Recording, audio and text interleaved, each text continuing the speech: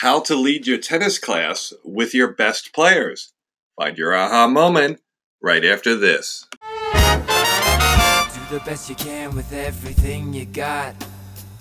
Struggle day to day, cherish every fight you fought. Destroy your obstacles, remove the blocks. Got to stand strong, can you do it, break through, can you move on wherever you...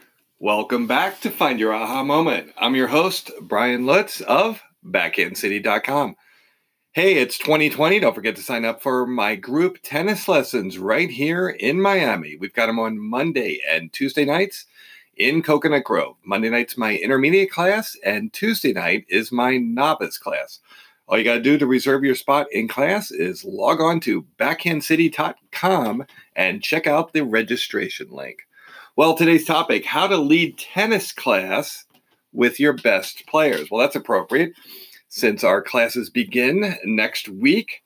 I think one of the biggest things that I do that's been really helpful, especially over the last 10 or 15 years, is I do as good a job as I possibly can qualifying the players in the classes. And I do that in a number of ways. I either do a questionnaire or a application. And typically what I ask in these questionnaire or applications is a lot about their previous playing history, how many tennis lessons they've had in the last 6 months, what's their current level of fitness, and, do they play tournaments and matches? Are they in leagues?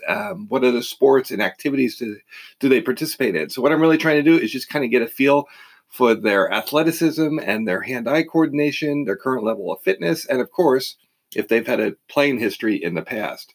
I notice with a lot of players, if they're making a comeback, that can be a lot different than somebody who's just starting out for the first time, even if they're at a novice level. So let's continue here. How to lead tennis class with the best players. The first thing I like to do for every class is have a team captain. And this is usually a person that's really bought into my program. They're really familiar with all the drills. They can handle a lot of the organizing and keeping people moving on their side of the net.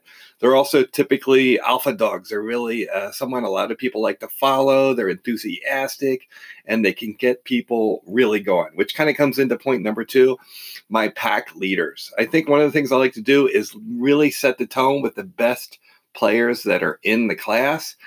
So I set the tempo or the treadmill, if you will, to the speed where the top players are really pushing and getting a great workout. I think and I've seen this done, if you slow the treadmill down for the people who are slower, it just drags the whole class down and then nobody's happy. Even the slower players want to be pushed and run with the big dogs.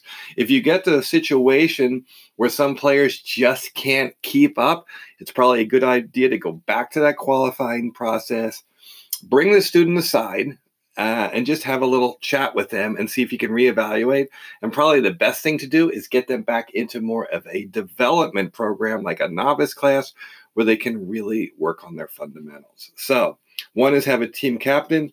2 is have a pack leader. And kind of the third crop is just the rising cream strategy. Is the cream will always rise to the top. And my thinking is everyone will follow that cream to the top and push each other to get better.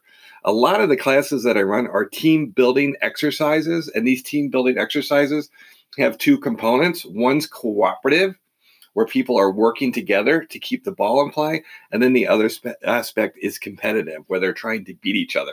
So you have to kind of toggle back and forth with those 2 concepts, because it allows people who are trying to keep up with the pack leaders to really develop their game.